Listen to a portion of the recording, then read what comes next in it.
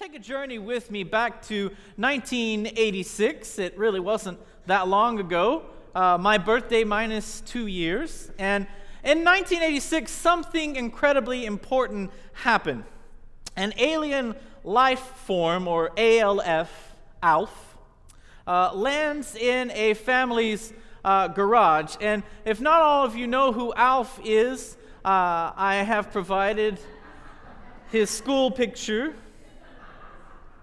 Alf lands in a family garage, and he finds shelter in their home from this alien task force, part of the military that is trying to find him, and also from a nosy neighbor named Miss Achmanik, I believe.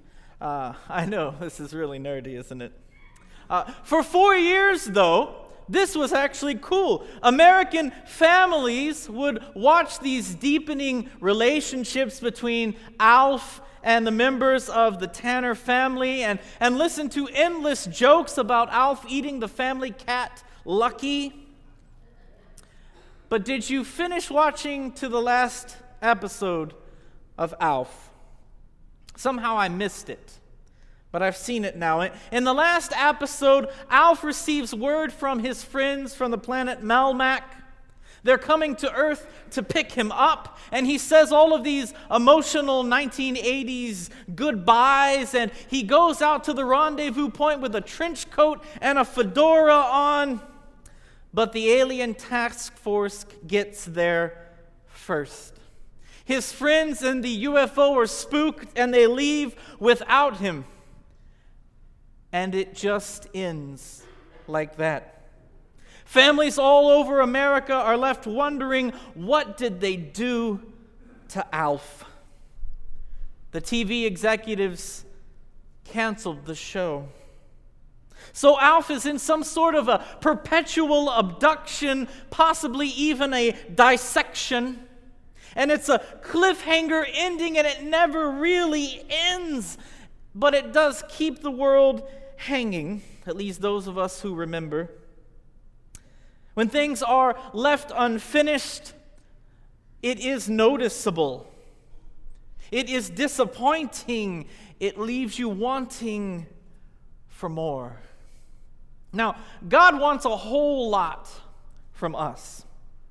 In fact, you could summarize Jesus' message in the scripture from Luke as, count the cost before you begin. To follow Jesus, we must carry our own cross. We must completely surrender all personal will or resistance to what God wants. Following Jesus is something so counter to what we see and hear and learn around us. Our society is built for what we want only. Burger King says you can have it your way. Whataburger says there are 36,864 possible ways to make your Whataburger. McDonald's promises that when I take a bite, I am in fact loving it. And this is just hamburger joints. Everything is about me. Do I feel satisfied? I know what I want, and I should get it. I should get what I want because I pay for what I want. Now, sometimes maybe we suffer from an illness of the soul and unfinished discipleship. Yes, maybe I confess Jesus with my mouth, but then I isolate him. All those Jesus words are packaged neatly away from the other parts of my life, and I promise to be a part of Jesus' kingdom here on earth, and I live every earthly value that would deny Jesus' kingdom among us. Not the first one. I'm not the only one. I'm certainly not the last one to suffer from an unfinished discipleship. So this is why Jesus turns to the crowd. Ask not that they follow him in appearance, but in everything. Now, the primary issue that Jesus mentions is a failure to let go of possessions. See your garage. If you don't let go of what you possess, how can you hold on to Jesus? And this is something Jesus says after he has just healed a man on the Sabbath. He is not respecting the rules and the laws laid out of this religious political institution that makes money off the backs of the poor when they go to pray. People concerned with possessions. He says it right before he goes on to sit and eat with tax collectors, people who need to hear, let go of these possessions. Give it all up and follow me. Would you give up your control of a temple? Would you give up your control of the monetary system of the ancient Middle East? Accept and sacrifice. Accept an inconvenience as part of the calling that God places on your life. Guess what? It won't be fun or easy sometimes. I'm not loving it. What an unwelcome obligation.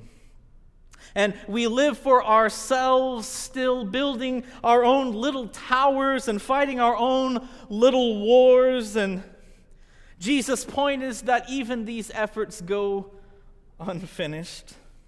Because the only way to find joy and peace, the only way to repair relationship with God and with others is by living for others out of love for God. Let go of you, cling to Jesus, and love somebody.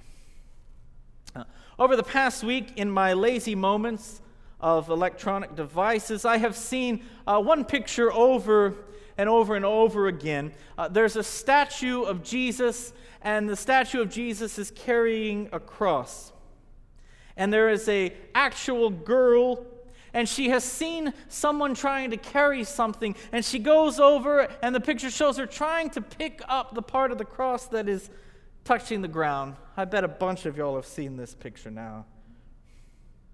Somehow the little girl knows that the man needs help. So she does it.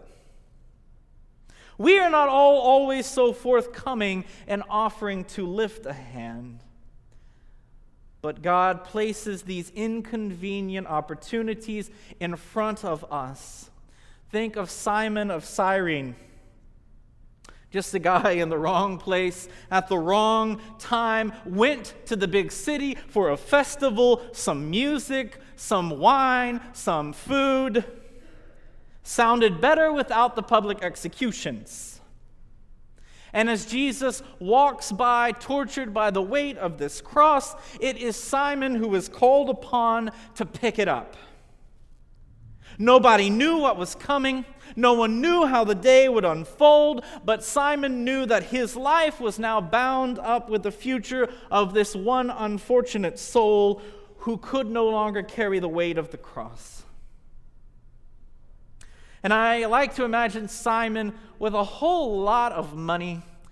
Maybe he saved up for vacation. We'll do a religious pilgrimage, get a few trinkets along the way. Maybe he's got a sack of souvenirs on his back as he's heading down the city streets. Maybe he's even trying to leave the city to go back home. The meal's over, this commotion beginning, I'm out of here. And when the moment comes to help, he drops all of these things at the foot of the cross, and he carries it through. It was also probably very convincing when the Roman soldier told him to do it. Even Simon the Cyrene wasn't loving it. And Jesus says the words on Calvary, "It is finished," and now nothing goes left undone. Now, I've always been fascinated by big buildings. We would always drive into Houston from Conroe, and when you get to a certain hill on the interstate, you would start to see these skyscraper things. And so this fascination continues, although a little bit nerdier. Now, one of the most unique big buildings in the world is called Sagrada Familia, or Holy Family. It's in the city of Barcelona. It has multiple towers on it, and there's supposed to be more of them, one for each apostle, one for each evangelist, one, of course, for Mary, and a big honking one for Jesus himself. Construction started in 1886, still unfinished. It is the most visited monument in all of Spain, although whether or not it's still Spain remains to be seen. Now, listen to the dedication of the architect. In 1915, Gaudí said, "My friends are dead. I have no family and no clients, no fortune, nor anything. Now I can dedicate myself entirely to the church." Sounds a heck of a lot like what Jesus says. Not possessed by anything at all.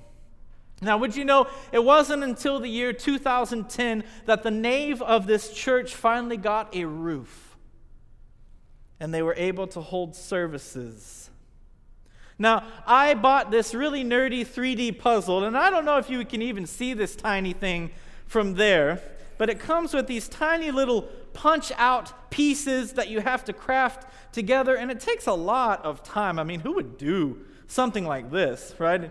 And you could see it's really unfinished for the most part, and I don't know when I'm going to have time to do it. Actually, it was in a box for 2.5 years on a shelf, and I had forgotten about it.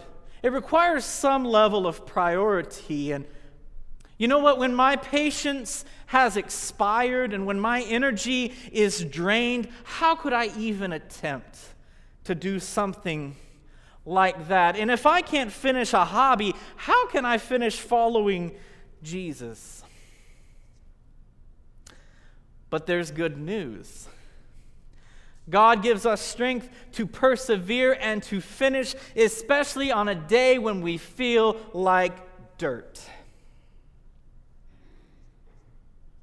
So we return back to the alien life form, Alf. 10 years after it all began, Alf finally finished.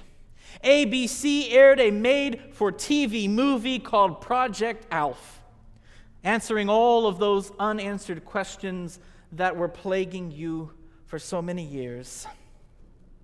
Alf is released by the alien task force and made ambassador to Earth.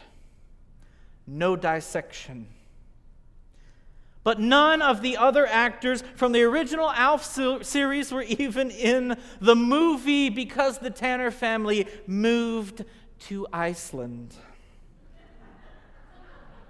Instead of answering the question, did Alf stay with the family that had sheltered him and given him a home, it ignored them entirely, and so it really didn't finish anything at all.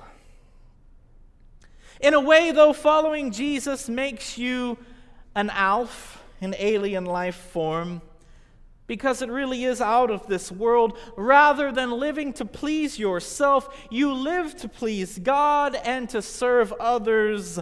How crazy. And in doing so, you finish what Jesus started, a revolution that he was killed for, to make his kingdom come upon the earth in its brokenness. And as part of the crowd, Jesus now turns to you and says, what will you give up? What thing that possesses you or thing that you possess, what of that will you give up to make it happen? Will you finish the work that I began? Will you be Alf? Amen.